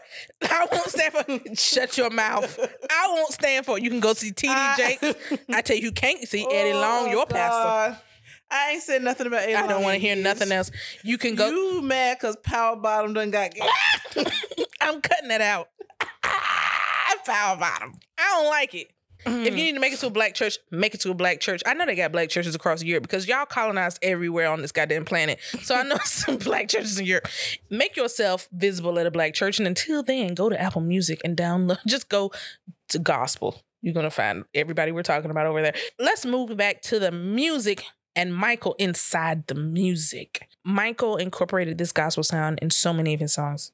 Let's talk about why Michael Jackson, and we're just speculating now. Why did Michael Jackson feel it so important to incorporate this sort of sound into pop music? If you had to guess, or not only guess why, but also what the impact ended up being of that, because that's a roll of the dice, right? Mm-hmm. So many people won't get this. Again, we talked about the bad video where he's doing a call and response inside of that video, which is a direct relation to the Black gospel tradition. Why did he feel that this was so important? Was it successful? It was definitely successful. Of course it was successful. It was Michael Jackson. Michael Jackson was successful. I think he incorporated it because, again, like I said earlier, this is the sound that he grew up internalizing. You have to remember when Michael was running around on at these strip clubs and all these other places where he was going, and when he was running around on the Chitlin circuit with these black acts, watching them. I mean, he talks about this in Moonwalker, how people were working the crowd and how they were, doing these things inside of their performance. This is something that Michael saw as greatness when he was a child. And this is something that Michael internalized. He said, I want to be like that. I want to work a crowd like Jackie Wilson. I want to do right. So Michael incorporated this because he knew that this was a unique sound that, in all honesty, only Black artists were doing. But this also was something that he saw as what a successful artist would do. Someone who could really draw the crowd in, because Michael was a showman. Michael wanted audience participation. He didn't want you to just sit there and watch his show, right? He wanted you to participate with the show, which is why Michael would hee, and then the crowd would hee back at him. Michael was a student of the game, 100%. So incorporating this, I don't even think it was purposeful. I don't even think he was like, oh, I want to make sure I have gospel influence in this. Gospel music is Black music. These Black artists might have started in the church, but then your secular artists and your Black artist and your gospel artists were one and the same. On one show, you might see Clara Ward and the Clara Ward Singers, and you might also see James Brown later on the bill. People were consuming all of it. Genres weren't a thing. I think that's why Michael said, I don't want to be locked into a genre. I just want to make good music. Genres weren't really a thing. You just liked good music that made you move, music that made you think, music that made you feel. I feel like I heard recently Rodney Jerkins say that the problem with like modern singers or modern R&B or whatever singers is that they don't go to church. So they don't have no soul. Mm-hmm. And I think I agree with you 100%. That's why I said, like, when you hear little Michael Jackson say that's so Black gospel church. Like, that whole song is like church. Yeah. Like, that whole rendition. Where you think he got that from? It didn't just come out of his belly. And even the ad libs, so you think about even now, if you go to church and somebody is singing a song, whoever the leader of the song is, inevitably is going to go off on some ad lib tangent. I mean, we talked about Mavis Staples and how her Shimon was an ad lib when she was performing live. That's a Black gospel thing. Mm-hmm. You are singing and you say whatever comes out. There's no script. Once you get past a certain point of the song, there's no script. You can do whatever you want. You can sing however you want. You can go up, down, make it work however you want. That's the hallmark of a great performer, though. Think about everybody talking about how Beyonce can, ooh, whoa, boy, whatever she's saying. Like, think about how people are so, oh my God, did you hear those notes she hit? That's a Black gospel thing. It's really taking what you've been given, which is what Black people have been doing for years, and what do they say? Making sugar out of shit. Turning your sorrow to joy. That's what you really do. What it is. And that's with blues music. That's with R&B music. I mean, those R&B, somebody, and rock and roll, and all this stuff is all of these are children of Black gospel. Yeah. And I think Michael really did a good job of encompassing that. Like you said, not necessarily so much not so much intentional. I think it was intentional. I think he knew when he incorporated choirs and Andre Crouch that this is not of the norm in the space I'm trying to occupy, but it's important to me. It's a part of me. And don't nothing sound like a gospel choir now. Listen, on now. Because if you can't catch the spirit, we need to go on and get these things out you. Because listen. Don't nothing sound like a choir. Listen, keep the faith. And we're going to get there some of your favorite. We're going to get to some of your favorite gospel artists that you wish Michael Jackson did in a collaboration with. We can get there in a moment. But let's talk about, like you said, it's all mixed into one. Let's talk about some gospel artists who actually took some Michael Jackson sounds and made them their own inside of gospel music. We're going to start with one that was sanctioned by the estate of Michael Jackson, John Brancaw and company. The Jacksons, Can You Feel It, was remixed by the Michael Jackson of gospel music, who I have said is the Michael Jackson of gospel. Who's the Michael Jackson of gospel music? Come on now. One and only. Mr. Kirk Franklin. I ain't never heard that man called that, but go ahead. That's me calling him that. Okay. I've been calling him that for years. I really think he is. He's so transformative in this space in a way that Michael was transformative in his space. You got to give this man they literally said, stop playing they literally went, Black churches literally, this is not a joke, said of Kirk Franklin, don't play his music. He's of the devil. This is demonic. Am I wrong?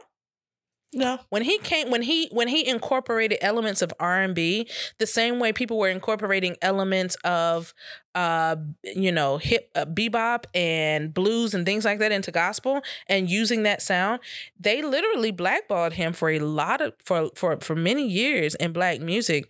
And look at what he's done. But Kirk Franklin has caught the ear of so many people for gospel music by incorporating a unique sound. So let's talk about Kirk Franklin remixing Can You Feel It by the Jacksons. What do you guys think about that remix with Tamala Man? Father, can you hear me?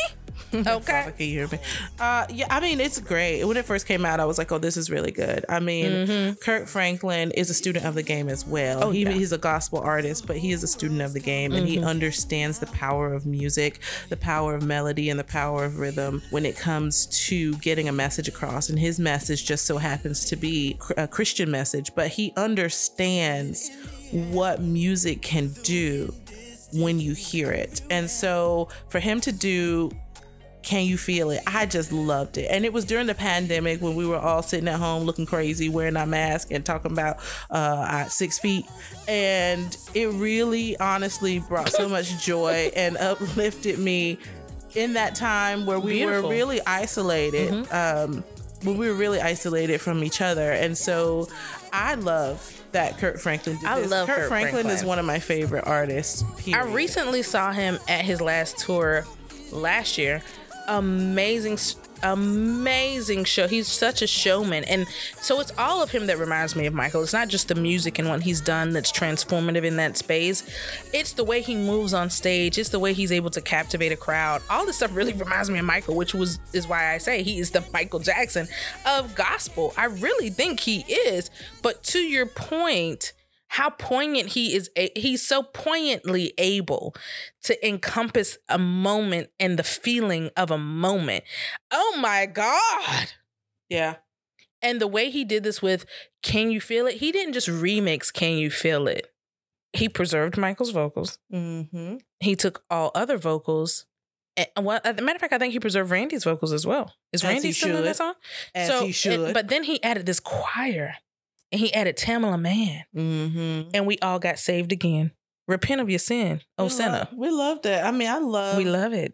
Kirk Franklin. And Kirk Franklin, like, he's such a great songwriter as well. I mean, all of that in a little package. He's a baby person. But he I I mean, he's an amazing songwriter. One of my favorite Kirk Franklin songs. If you haven't heard it, here's a suggestion: "Hero," the song "Hero" from the album "Hero," where he's talking about 9/11 and how we all like needed a hero to come and save the day. And it's just a beautiful songwriting, a beautiful message. Kirk Franklin is that dude. And he's the master of remixing R&B with gospel. So absolutely. He is the master of that. Use the 3.5. Let's talk about how you feel about Kirk Franklin remixing a Jackson 5 song in the middle of the pandemic, in the middle of all this craziness about Michael, still showing this love and homage to the beautiful music of the Jacksons, Michael Jackson. What did you think about that remix with the one and only Tamela Mann? Because Tamela Mann gonna take you to the king every single time. Her vocals are just superb, like a 10 out of 10. What you think about that remix? I remember I think I heard it one time, and in that one time, it's like I felt it. Got saved, didn't you? I don't in your heart. Yeah, like I don't feel a lot of give music your life when to I listen Christ. to it, but I felt it, and I think it brought me a lot of joy. I liked it a lot. I like that. So much joy. There is so much joy in music and gospel music. Some of that you're getting in Michael's music, whether he's gearing it towards gospel or not. Even when you hear something like Speed Demon, I can hear you always hear these hints of gospel, especially when you grow up in the church, right? Inside of people's music. So I agree, like Kirk Franklin was able to take this song that's about world unity and people unity and turn it into a spiritual sort of transformative anthem. How beautiful for him to be able to do that. And like you said, in the middle of an instance in time where we were all suffering in the same vein, and to give you hope, joy, and entertainment in that moment. So in that way. So we want to give a big, man, we could do a whole thing on Kirk Franklin. We love Kirk Franklin. Remixing the Jacksons, can you feel it? We talk about folks who are using Michael Jackson samples in their gospel music. I'm going to move on to another because we just listened to this one because we all needed to hear it because I hadn't heard it myself. Kierra Sheard. Daughter of the presiding bishop of the Church of God in Christ. Presiding bishop of the Church of God in Christ. Yeah. Kierra Sheard samples Michael Jackson's 80s hit, The Way You Make Me Feel, and her amazing gospel rendition for a song called You Are. Okay, we all listened to this song. We all heard it. Yeah. What y'all think about encompassing Michael Jackson in this very Jesus-centric space, gospel space, taking a very secular song, talking about a woman, The Way You Make Me Feel, and repurposing that track for gospel? Using 1.5. I mean, it was a brilliant usage of the song. You clearly can hear it in the background music for the song. Kierra Sheard is a phenomenal talent. She is beautiful. She has a beautiful voice, wonderful singer. She's been in the gospel game for a very long time. Her mom is Karen Clark Sheard. Who? So Miss Karen. Who her mama? Karen Clark Sheard of the Clark sisters. If you guys don't know who the Clark sisters are, You Brought the Sunshine. Google them. You Brought the Sunshine. Like Twinkie said, listen, Stevie Wonder should have said, I took Master Blaster from him and did that song, right? So again, like you see this mix of, but again, it goes back to how Black music in general should be without limits, should be without genres. You can write your song about whatever, but all of the music overlaps because it's all feeding. They all kind of live off of each other. R&B lives off of blues, lives off of jazz, lives off of hip hop, lives off of gospel. They all kind of feed off of each other. So it was a great incorporation of Michael's music, great homage to Michael because he is an incredible artist, no matter what genre you want to ascribe to him. And I loved it. I thought it was good. Use a 3.5. What do you think about the Kierra Sheard, so obvious incorporation of The Way You Make Me Feel into her song You Are? What did you think about it? Considering I've never heard it before until now, which to me it was a good song, yes, but it took me a hot second to kind of catch it.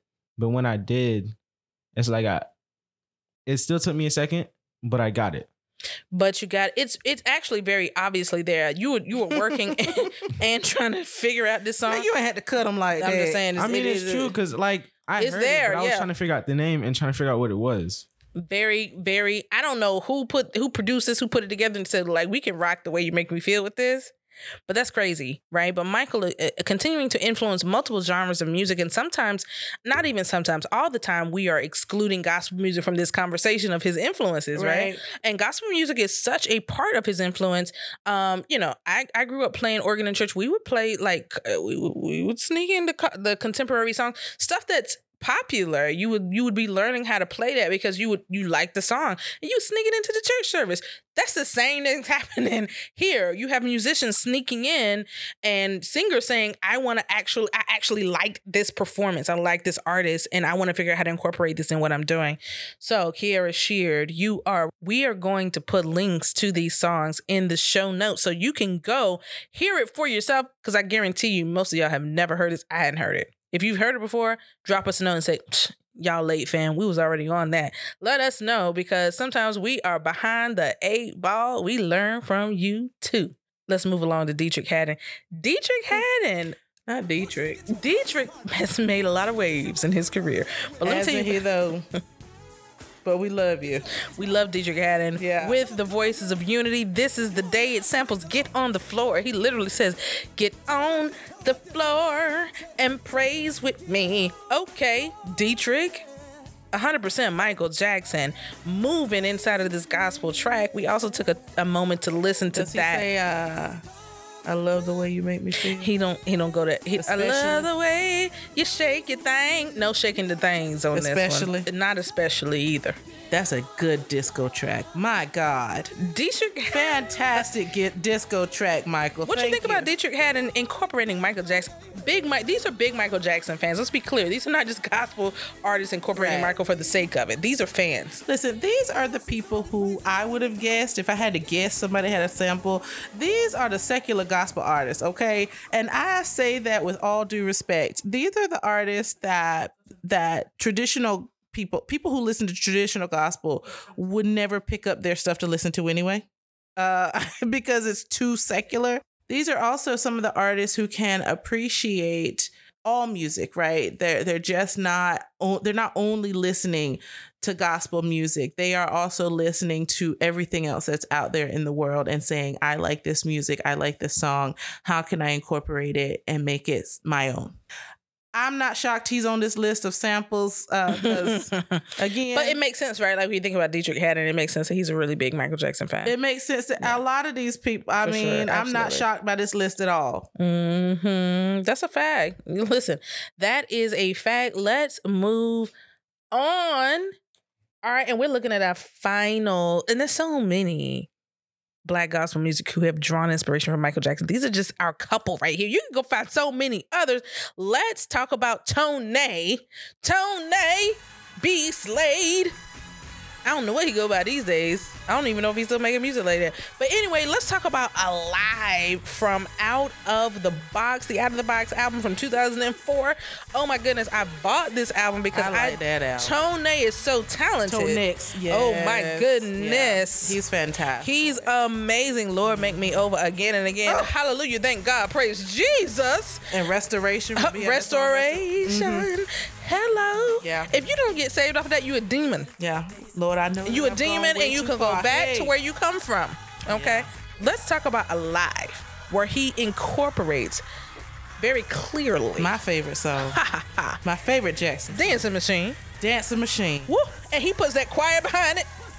It give it a bass boom boom. Yeah. You ain't never heard before? Yeah. Talking about Michael Jackson and gospel music. 3.5. Look, I want to get your impression of this thing, which I know you hadn't heard till we open up the floodgates of heaven for you for this Michael Jackson collab with Tone.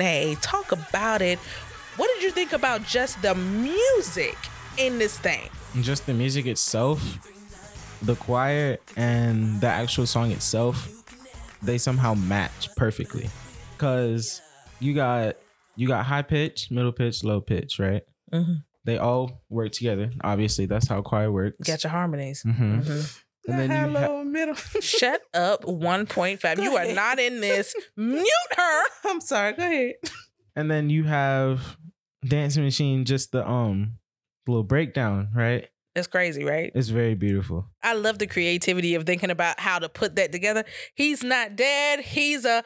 I love that. I love creative people who can think outside the box. Shout out to Tone. Let's talk to user 1.5. You see the Jacksons Dancing Machine dancing all over this gospel track. In 2004, this was transformative again, talking about gospel musicians raising the bar and elevating their game to incorporating sounds that are outside of the traditional gospel matrix.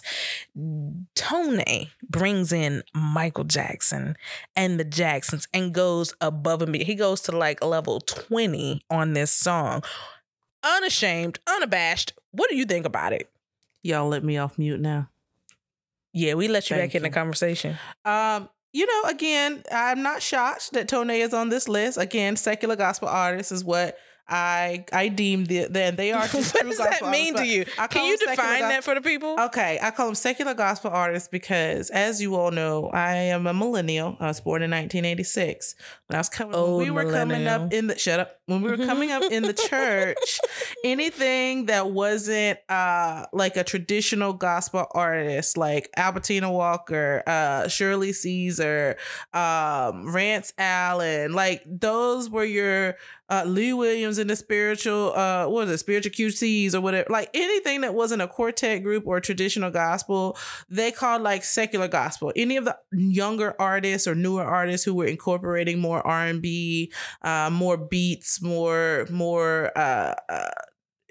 R&B basically, or pop. We called them secular. I called them secular gospel artists because they were like, it was almost like listening to secular music, but it was still gospel. Tone is one of them people. He is first of all, incredible vocalist. He has his octave range is up and down the damn scale. If you've never heard Tone sing, I guess the best song to hear him sing where he is showing that range is probably Restoration, because he goes from very low to very high very quickly. I was gonna say Lord Make Me Over. Lord Make Me Over is a good one too. He's a hallelujah, praise God. If y'all don't get saved on this, if we can have an altar call at the end of this, so that y'all can get saved on this podcast. Who gonna pray? You don't need to pray for nobody. Pray. You done dropped 6 F-bombs in this God podcast. knows my heart. Hallelujah. He knows my heart. So, I mean, Tone is a great artist. It does not shock me that he is sampling Michael. The fact that it is, I'm sorry, not just Michael, the Jacksons. The Jacksons. Was it an appropriate sample? Did it fit? Wonderful. Yeah, it's hype, right? Yeah. Listen, you're going to have to fight me on anything. If you tell me Dance Machine is ever inappropriate for any circumstance, you're going to have to fight me. That is my favorite Jackson song. Actually, it's a Jackson 5 song, but my favorite Jackson 5 song, and it's infectious. The music is infectious, and then the fact that he's using that really high kind of music to say like he's alive, he's not dead, he's alive, God is alive. It's fantastic, and I just think it's a great. I mean, this was his live album, right? He did this in front. I know everybody in there was losing their daggone mind. Who went to the Tone out of the box? Was it in the box, out of the box, whatever the box, however you was in the box? That album, that if you went to that show, please drop us a note. Let us know. We want to hear about it. We did not see this show. We had seen Kirk Franklin, but Spencer. Again, he's a contemporary in that space, but you had these other artists like Tone and Dietrich Haddon who were really, of course, also pushing that envelope and incorporating these secular sounds. Michael Jackson, big influences on entertainers. Yeah. You can be an entertainer in gospel. These are entertainers in gospel. These are people who get on the stage and entertain. Yeah. Okay. And so Tone, 100%. And I love how he elevated the sound, right? He took the sound and said, oh my gosh, y'all killed it at this space. Let me elevate it. And people act like people don't elevate Michael's sound, and they do. This is actually a really good example. It's hard to do. Yeah. Let me be clear. Yeah. It's really hard to do because Michael was such a perfectionist and such someone who's on top of his craft. But if you're talking about a sound being elevated, when those horns hit on Tone's version, that the whole horn section, the foot stomping and the choir coming in, get saved today. Give your life to Christ. And listen, it's just a reality. He took this thing out into space with the aliens. That's why the aliens keep visiting. Because they said, I heard something from over here. Well, they saw I keep seeing y'all not shit, but I heard something from over here. You about to altar call. I'm about to altar call y'all. But they said they... You also said they not shit. I don't understand. I heard something from over here because the creator is greater than what y'all got going on. Y'all clearly tearing up his creation. But the aliens said they heard something, and it had to be Toney giving up the name of the Most High, using the Jackson 5 as a sample in this thing. And I'm preaching to y'all today, and y'all can give a donation to the Black Jackson Estate podcast via our PayPal, our oh my God. Cash App. You sound like Shirley Caesar. Or you can join our Patreon. But let me tell you, am I lying? Like Toney has done with a Michael Jackson sample, a Jackson 5 sample, something that nobody, and I love what Kirk did. I got to put this over Kirk. I ain't even going front. It's fantastic. I mean, but Dancing Machine, the song itself, and it's what, at this point, 50 years old. Almost, right? Like true, baby. Yeah, it really hurts to say because I'm thinking it's 20, 30 years old. At this point, come on, boomers or whatever y'all like are. 50 years old. So you're taking this song that was created over 50 years ago, and it was phenomenal then. It was a sound that was futuristic then. And now you're elevating it to 2004, you said, was when this 2010? This was 2004. 2004, right? So you're elevating it to 2004, where you're now adding all of these complex instruments in the background. Mm-hmm. And I mean, it's wonderful. I mean, he's obviously has a musical ear, is a genius. Like I said, incredible vocalist. If you've not heard him sing, just listen to one of his songs. It doesn't matter which one. You're going to know what we're talking about.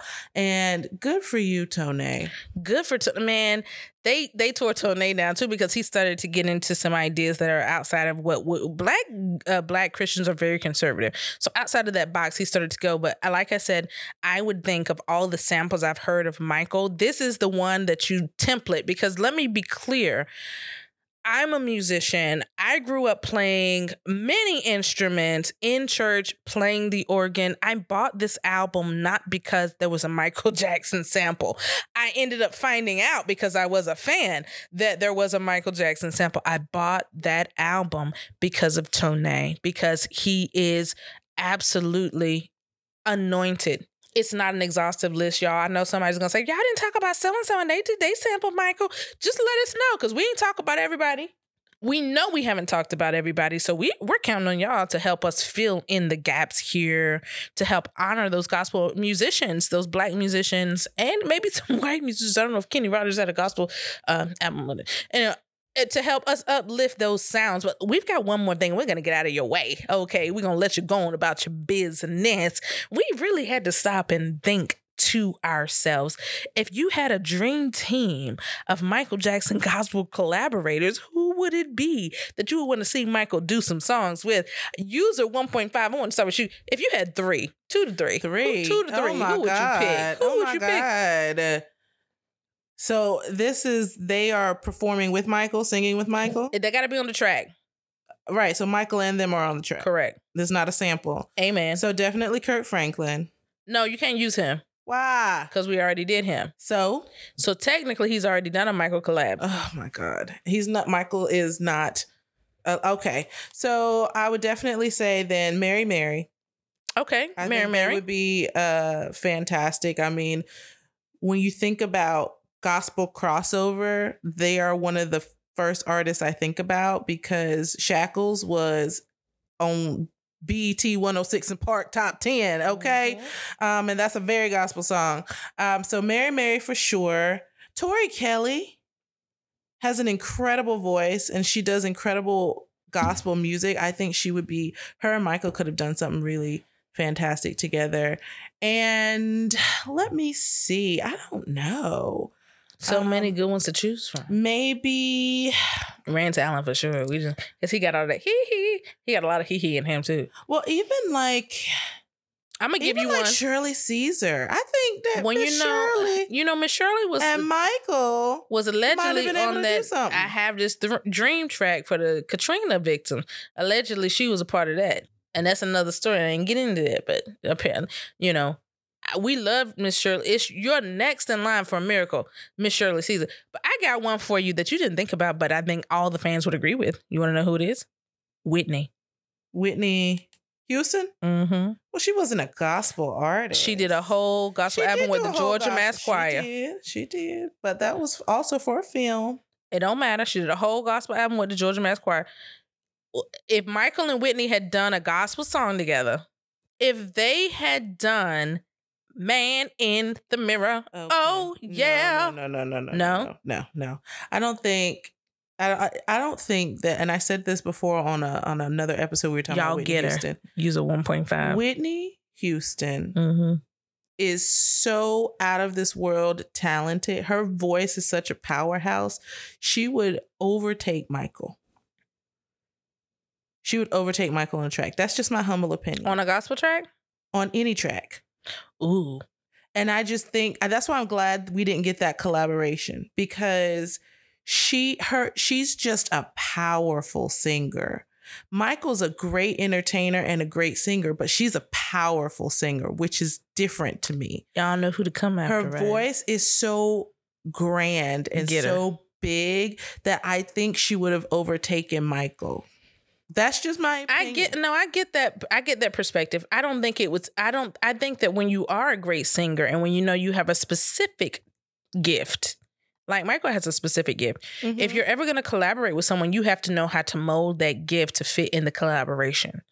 Yeah. No, so I think that she would have done that. And I think Michael would have done that because he also could have took her out of the box for entertainment. They could have never been on the same stage together and had any sort of shine.